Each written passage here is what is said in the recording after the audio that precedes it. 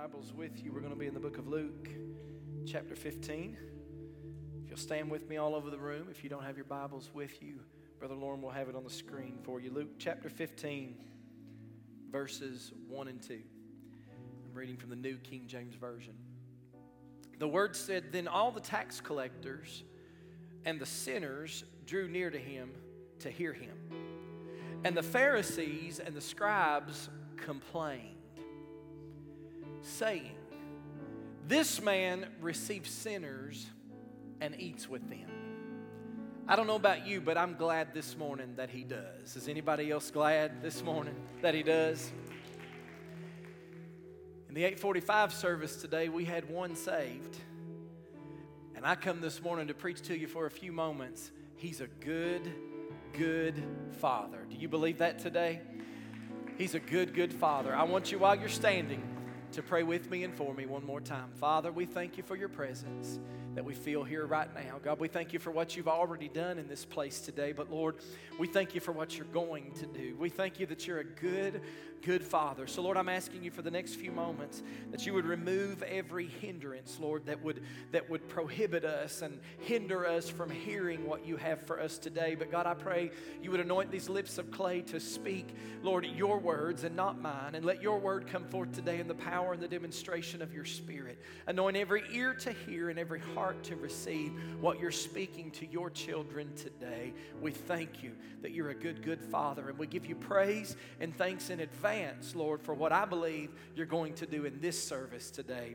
In the name of Jesus, we pray. And everybody said, amen. You may be seated. Then all the tax collectors and the sinners drew near to him to hear him. And the Pharisees and the scribes complained, saying, "This man receives sinners and eats with them." I want you to picture this scene, if you will, today, because there are those who know that they are very distant from the Lord, yet some way, somehow, they still feel comfortable in his presence. They realize they're very distant from the Lord, but they feel comfortable in his presence. And then on the other hand, there are those who feel that they are close to God, but for some reason they get very uncomfortable sometimes in his presence. And isn't it interesting how that can happen? So Jesus tells this story that I want us to look at today on down in the same chapter in this passage of Scripture we've been reading in Luke chapter 15. If you drop on down to verse 11 through 13, you'll read this. "A certain man had 2 sons, and the younger of them said to his father, 'Father, give me the portion of goods that falls to me.' In other words, give me what's mine. So he divided to them his livelihood. And not many days after, the younger son gathered all together, and he journeyed to a far country, and there wasted his possessions with prodigal living." Now, the younger son took the life that his father was going to give him. He took the heritage, if you will. He took the title, if you will. He took all of the resources that was going to be given to him for a purpose, and that purpose was so that he could accomplish what his life was supposed to be. So he could accomplish what God's purpose or the Father's purpose was for his life. But he took all of that and he went to a place that was far away from the heart of his father. Now I want to tell you this morning that just like this son, when people turn away from God, they often turn away from the purpose of God in their life. Now, in their hearts, they may not think, they may not even realize that they are turning away from God, but somehow they begin to gravitate toward a self-focused gospel, toward a self-focused focused lifestyle. And I want to tell you something today. Very sadly, when the house of God becomes a place of legalism, and when the house of God becomes a place of strictness, some of you all are going to know what I'm talking about when I begin to mention this. But I want to tell you this morning, when it all becomes about the length of and or the style of your clothing, are you with me this morning? When it becomes about hairstyles and whether or not you wear makeup or jewelry, or men, whether or not you wear short sleeves or long sleeves or have facial hair or no facial hair, whenever it becomes more about the don'ts, are you with me today, than it does about the do's, when our don't list becomes so long that we tell people you don't do this, you don't do that, you can't do this, you can't do that, when we focus more on the don'ts than we do on the do's, when we rely upon our own works and how much good that we can do rather than relying on the work of the cross that Jesus has already done on Calvary, I want to tell you, when we do that, we cause the next generation to take their inheritance, to take their purpose, to take their destiny, and they are driven far away from the heart of God. Because I want to tell you something this morning. It doesn't matter how holy you might think you are. It doesn't matter how you dress, what you don't do, and how your list is kept. It doesn't matter how great you may feel about yourself and how holy you may think you are. I came to tell you this morning, we are all ALL in need of every drop of blood that was shed on the cross of Calvary. Every single one of us is in need of God's grace and mercy. I've been praying about this generation, and God has been doing something for us. I'm thankful to report to you today that after the 8:45 service this morning, we have now seen 5 people since November 1st, 5 people saved, 2 people rededicated, and 8 people follow the Lord in water baptism. We ought to give the Lord a mighty hand clap of praise. And I've been praying and asking God how to reach this generation. Let me tell you something about this generation. I believe with all my heart they don't want to go to hell. I believe they don't want to go to hell. But they also don't want to be a part of a joyless religion. Some of the most miserable people I've ever known were church folk. Some of the sickest people I've ever known were church folk. They get a sniffle or a sneeze and woe is me, I'm dying. It's the truth. It's the truth. Some of the most miserable people, the most joyless people. Listen, this generation is not looking for that. They're looking for some genuine, authentic people that have a relationship with the Lord Jesus Christ. I believe they want freedom. I believe they want to worship. I believe they want to express their faith. But I want to tell you something else. Can I preach to the church for just a moment? Listen, it got really quiet at 8:45 when I said this today. As a matter of fact, I'm kind of wondering if I made some folks mad. But God saved somebody, so if I have to make you mad to save somebody, I'm good with it. Amen. But I want to tell you something. Your worship should be the exact same every time you walk into this building, regardless of your circumstances. Regardless of your feelings, regardless of your emotions, your worship ought to be the same. Because just because you're having a bad day doesn't have anything to do, it does not change the fact that He's still God. He's still on the throne. He's still worthy. Just because you ain't feeling it today, listen, I'm telling you right now, if we've missed it in Pentecost, here's where we've missed it. We're all waiting on a feeling. We're all waiting on God to move us when God's waiting on us to stop relying on our feelings, and God's waiting on His people to move. It's a sacrifice of praise that'll get the job done. And I believe this generation is looking for some genuine, authentic people. They're not looking for folks who want to take their personal convictions and impose them on somebody else. God convicts you of something, guess what? You do you. And let them do them. Just because God convicted you of it doesn't mean God's convicted them of it yet. And I want to tell you something I learned a long time ago. If God don't convict them of it, I can't convict them of it. It don't work that way. You do you, let them do them. So we're finding a generation, here's what they do. They take their inheritance of a life that's promised through Jesus Christ, and they go to a place where it's all about their future and their happiness. But let's look at what verse 14 said.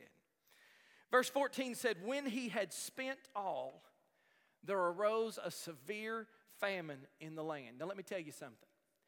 When you live life for yourself, it's an exhausting life. It will wear you out. And eventually, you will hit a wall. I want to tell you, your dreams will not materialize. There is nothing in this world that will ever satisfy you. And the verse goes on and continues, and it says, and he began to be in want. I want to tell you something today. I believe that many Christians, and I believe they're Christians, I believe they're saved, but I believe many Christians today are fed up with being where they are. I believe that they are tired of the addiction.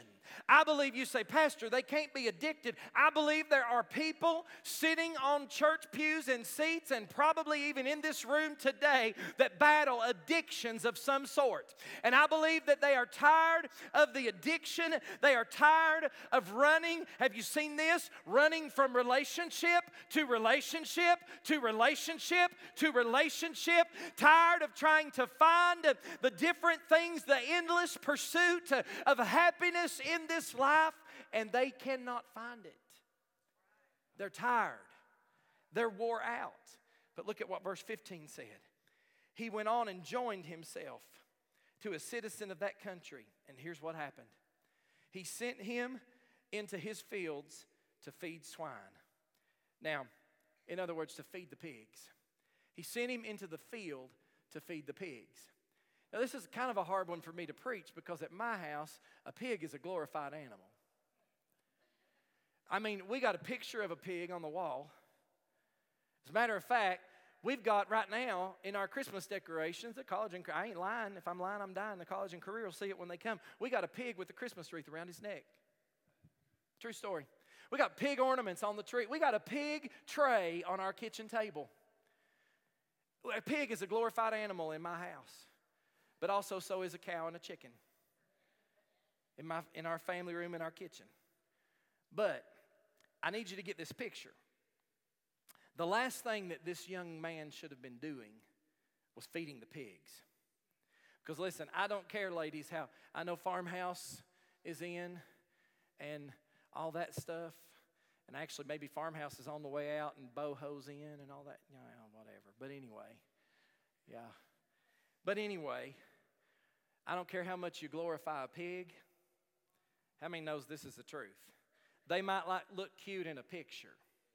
But I can tell you right now, if I was to try to bring the real thing in the house, she'd have a conniption fit.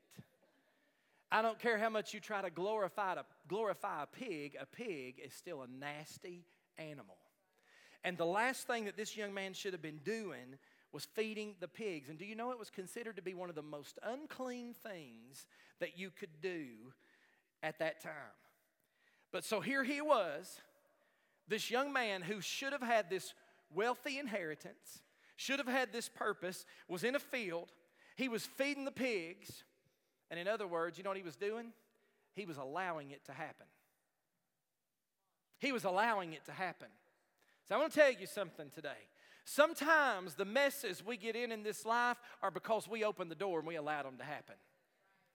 So he was out there allowing it to happen, and this speaks to me of the kind of person many times. Nicholas talked about it last week. He and Caitlin are on vacation this weekend, but he talked about it last week about pride. And this speaks to me of the kind of person who has a lot of pride, too much pride to go back and admit what they left behind was better than what they went to. Too much pride to come back. And so instead, when we have too much pride, here's what happens. And you see it in society today. We become cause-driven. Does anybody know what I'm talking about? A lot of young people today are cause-driven. And even if they're not sure what the cause is sometimes, or what it's all about. Are you with me? They have this marginal understanding of what kind of society they're looking for. They're being driven by causes and by slogans. And then when they do that, when you become cause-driven, you begin to start feeding things within you that you should not be feeding. Things like anger, things like division, things like frustration. But look at what verse 16 says. It says, and he would gladly have filled his stomach with the pods that the swine ate. In other words, he would have been glad to eat the pig food with the pigs, and nobody gave him anything. This young man must have felt like he did not matter to anybody. He was not worth anything. But have you noticed today that everything matters? Some of y'all are going to get nervous right now. Everybody's holding up a sign, wearing a t-shirt, buying a hat, or you got a Facebook profile picture frame that says something matters. This matters or that matters. But not once have I seen a sign that says Jesus matters. The church matters. Christians matter. And you know what? I'm kind of thankful for that in a way. Because I don't know if you've realized this or not, but I believe God is allowing and causing this world to reject us as believers. I believe He is. You know why? Because He's not going to allow us to find satisfaction in a place where we should not be. He's not going to allow us to find satisfaction in a place that we were never intended to be to start with. See, I'm going to continue preaching this till somebody gets it. You were created for a purpose. You were placed here for a purpose. And your purpose is not about your career. It's not about your house. It's not about the car you drive. It's not about all of the accolades you can gather with men. But your purpose on this earth, because this life truly is but a vapor. You were placed here for a short amount of time, and your purpose is to take as many people to heaven with you as you can. That's your purpose. So I believe that God is not allowing the church to become comfortable in this world, and the only way to do that is allowing us to be rejected. So let's look at verse 17 and see what it says. Verse 17 says, but when he came to himself. When he came to himself. In other words, the prodigal here had an epiphany, which was simply this. He realized, what am I doing here? I was created for something greater than this. I want to tell you, church, my prayer is that many who have strayed from God's heart, and listen to me, I began to think about this. If every church in this town had been able to retain all of the people, including us, and we've only been around 8.5 years, if every church in this town were able to have retained all of the people that have come through their doors over the years, every church in this city would be a mega church. Do you realize that? Every church in this city would be a mega church. And here's what my prayer is. My prayer is that the many who have strayed from the heart of God will come to themselves. And when they come to themselves, they will realize, wait a minute, I was not created to be like this. I was not created to do these things. I'm not created to give my life to some cause that is short-lived. It might even be a good cause, but it's short of what could be accomplished through a life that is wholly dedicated and consecrated to the Lord Jesus Christ. God, help us pray that people will come to themselves and realize it's better with the Father. Come back to the Father's house. Because you got to remember, I don't care what kind of shape, how bad of a condition your loved one or that person you may be praying for is in. You've got to remember that God can do something that is exceedingly abundantly above all that we could ask or think. Look at what was said in verses 17 through 19. He said, how many of my father's hired servants have bread enough to spare, and I perish with hunger? I'm going to get up, and I'm going to go to my father, and I'll say to him, Father, I've sinned against heaven and before you, and I'm no longer worthy to be called your son. Make me like one of your hired servants. So as he got up and he tried to figure out what he was supposed to say in order to be received back, the statement that came out of his mouth was very telling, because when he said, quote unquote, to sin against heaven, when he said that, it means that in his heart he was thinking, I've lost my eternal reward. I've lost my inheritance. And not only that, but I believe there was a great sense of shame that filled his heart as he concluded that he was no longer worthy to even be called his father's son. In other words, to come back to my father's house means that I'm going to have to live in perpetual shame. I'm going to have to always be ashamed. See, that's the lie that the devil tells many people today. In order to come back to my father's house, I'm always going to have to be reminded of that thing that I did or that lifestyle that I was living. But I want to tell you, a lot of people who have wandered away from the kingdom of God are feeling that way about themselves today. I would come back, but I've already blown it. I've lost favor with God, and I'm destined for this life of shame. Everybody else has this glorious, victorious story, but yet mine is such a disgrace. I'm ashamed to even open my mouth. I'm ashamed to even show my face. So I think I'll just hang my head. I'll just take up my broom, and I'll try to work outside of my father's house and see if I can regain some type of favor with God. But then look at verse 20. And he arose and came to his father. But when he was still a great way off, his father saw him. I want you to notice this morning, he did not see his father, but his father saw him. Let me say that again. He did not see his father, but his father saw him. I want to tell you, maybe you don't have a clear view of God this morning, but I need you to realize something. Regardless of what your view of God is this morning, God has a clear view of you. You are in clear sight with Him. And so the verse continues on in verse 20, and it said, his father saw him and had compassion on him and ran and fell on his neck and kissed him. Now, can you imagine what that boy felt like as he looked down the road and he saw his father running toward him? Now, any of you in the house today remember what it was like when you made Daddy mad? Anybody? Let me see your hands. Anybody remember what it was like? So if you had done something really, really bad, now try to imagine what you would feel like if you looked up and saw Daddy running towards you, right? Especially for the boys. It was one thing for Mama to whip us, but Mama was a little woman. It's another thing when Daddy got a hold of you. Did anybody's daddy ever get a hold of them?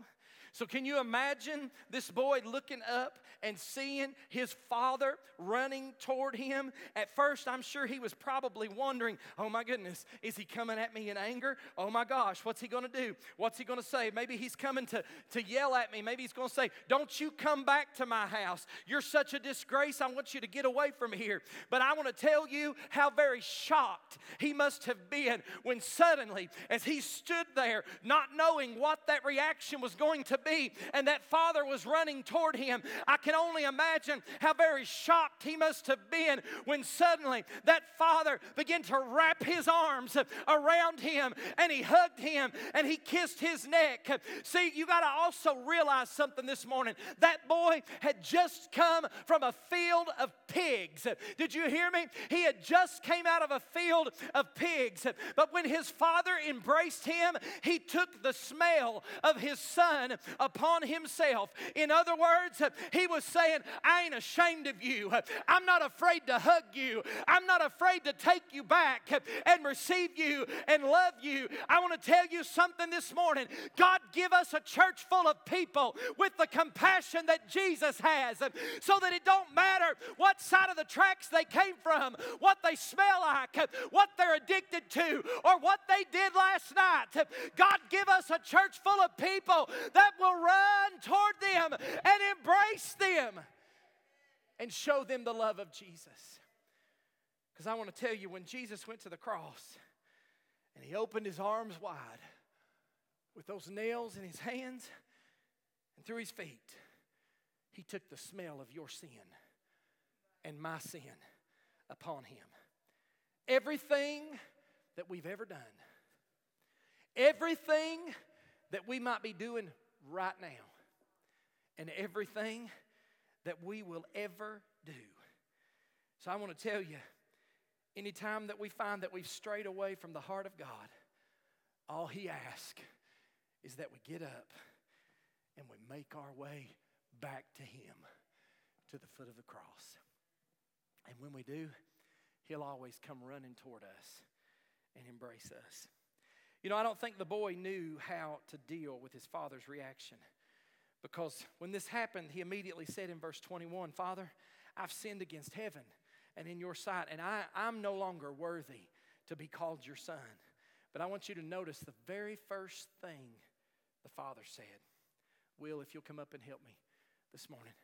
The very first thing the father said was bring out the best robe. Not just a robe, bring out the best robe and put it on him. Go ahead and take your shoes off. Take your shoes off, Will. You're on holy ground. First thing the father said, verse 22, bring out the best robe and put it on him. See, a robe, we didn't have a robe at our house. I tried to get a robe from somebody this morning, but I guess nobody uses bathrobes anymore. Trevor Baxter said he had one, but it was downright nasty, and he wouldn't recommend I use it in the church. So thank you, Trevor, for that information. But anyway, they tell me navy represents royalty. So this is let's pretend this is a robe this morning. A robe was reserved, in the Father's house, a robe was reserved for royalty. I need you to understand this.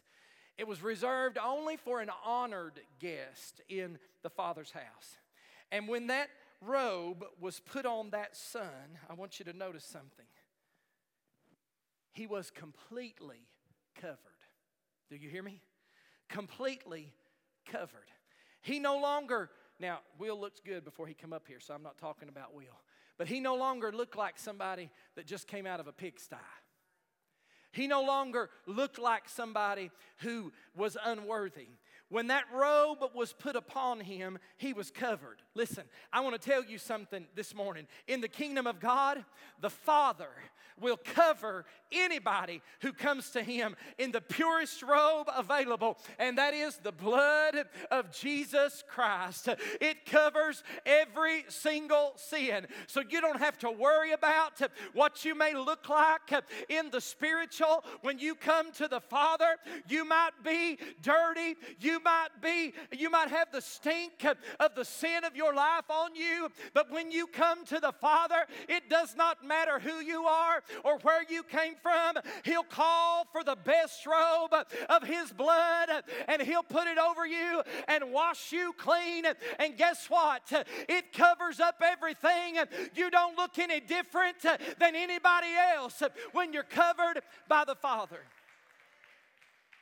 And then he said, notice what else he said in verse 22. He said, put a ring on his hands. I'm going to need you to do like these girls do. Let's take it this way. There we go. Give me your hands. We'll show you how to, what do y'all call these things, a shawl or something?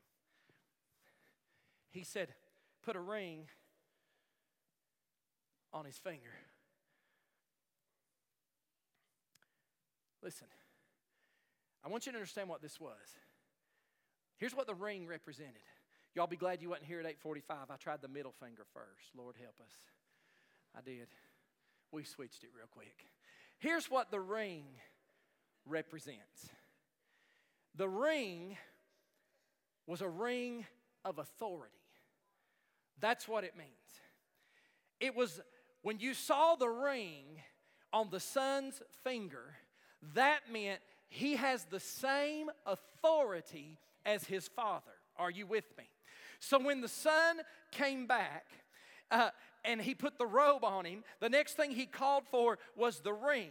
Now, the ring of authority meant because you had that, you had the same authority of the Father, and the only way you gained that, it meant that you were the most trusted in his house. Are you with me? So suddenly, before he even had a chance to argue with the Father about his worth or lack thereof, he was both covered and then he was trusted. Are you with me this morning? In the sight of the Lord. And when the Lord put that seal of that ring on anything, it carried the same weight, it carried the same power, and it carried the same authority of the Father and his whole house behind it. So what's that mean? That means when Will comes and he allows the Lord to cover him and he puts that ring of authority on his finger, he can walk in any dark place and he can say, I've got the authority of the Father in the name of Jesus.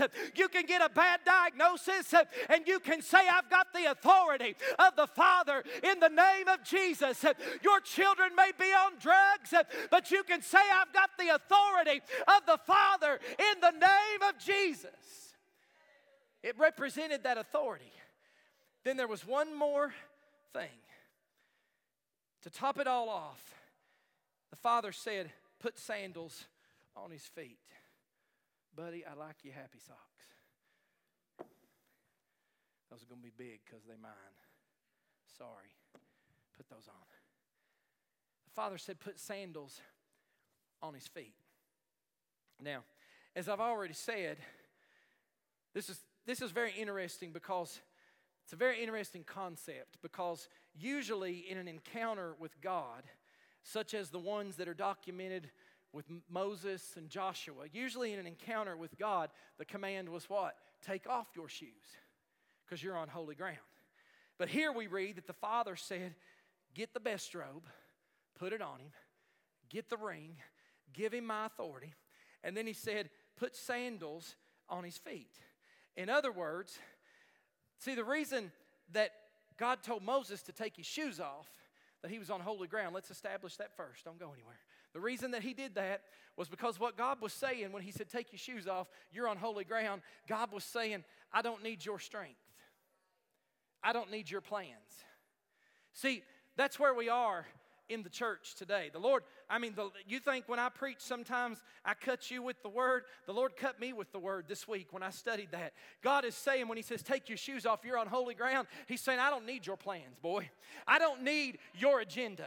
I don't need what you think needs to be done. What I need you to do is take those shoes off and give it to me and let me have control. Go by my plans. Go by my agenda. So that's what that meant. But here's what I want you to understand. When he put these shoes on him, he's saying, the Father is saying to the Son who had been broken, who knows what he is without his Father. If you'll go ahead and come to the music this morning. He now understands grace. So now the Father can say, put these shoes on him, because he's not going to fight with me. He's not going to bring his own ideas into the kingdom. Now, with these shoes on him, I can send him on a journey. Everybody say purpose. Purpose. Remember I told you, you were created for a purpose. He says, I can send him on a journey. And on that journey, he's going to be doing what he was destined to do. He's going to walk into places with my covering and with my authority and with me ordering his every step. He's going to walk into places that he used to walk into, and people are going to say, whoa, I remember when Will used to be living in that pigsty. I remember when Will used to be living in that pig pen. I remember, Tanner, that's what they're going to say about you. I remember when Tanner used to be living in that pig pen, but all of a sudden he walks in and they're like, what's different about him? I'll tell you what's different. He's been covered by the blood of Jesus. What else is different about him? After his covering, he was trusted by the Lord, and he's got a ring of authority. Show him your ring. ring. He's got a ring of authority on his finger. He's got the same authority as the Father. You know what else is different? He's no longer chasing after his own plans and after his own dreams, but the God of this universe is ordering every step. And when folks look at him, they don't see Will in the pig pen. They see him in the Father's house. Stand with me all over this room. See, this is a testimony, a walking testimony that says to others, my life was a mess. I just about ruined everything. But I came home, and when I did, my Father ran to me. He kissed me. You don't never have to worry, buddy. Never have to worry. I love you, though. But I will not kiss you. But the Father kissed him. He covered him. He filled him with power and with authority. And then he invited him to tell others about the goodness of God. Whew. I don't know about you, but I'm so thankful this morning for the goodness of God. I'm so thankful this morning for the grace and the mercy of Jesus. Is there anybody else in this room this morning that will say, I'm thankful for God's grace and mercy? I'm thankful for God's grace and mercy. I should be living in the pig pen today, but I made the decision to go running back to the Father. And when I did, He didn't scold me. He didn't judge me. He didn't cast me aside. He opened His arms wide. He covered me in His blood, and He gave me His authority. He's a good, good Father. So I came here today to tell somebody, you cannot make, it is impossible for you to make a big enough mess of your life that God can't fix it. You can't stay away long enough that He won't welcome you home. It's not even possible for your mess to stink so bad that it would stop Him from opening His arms and embracing you while you've still got the stench of this world all over you. I want to tell you something this morning. The God that we serve, He don't care to get down and dirty with you in order to bring you back to His house. Are you with me today? As a matter of fact, He's running after you today. I said He's running after you today. You may not realize it, but you thought you just came to church this morning, but the Holy Spirit says He's running after you today. His arms are open wide. His goodness is chasing you down. I said His goodness is chasing you down. Listen, you may not be seeing Him as clearly this morning, but I'm here to tell you, He can see you in the distance, and He's running. I said He's running. He's running towards you. His arms are open wide, and He's running towards you. And there's some here today, I believe this. They were here at 8:45. I know they're here at 11. Because most of the time, people that get up and come to church at 8:45, they really love Jesus. Can I get a witness? So if they were here at 8:45, I know in this crowd, they're here at 11. There's some today that you need to come down here and meet Him this morning. He's waiting for you. I said He's waiting for you. He's waiting to receive you. Don't let anything stop you this morning. Did you hear me? Don't let anything stop you. His arms are open wide.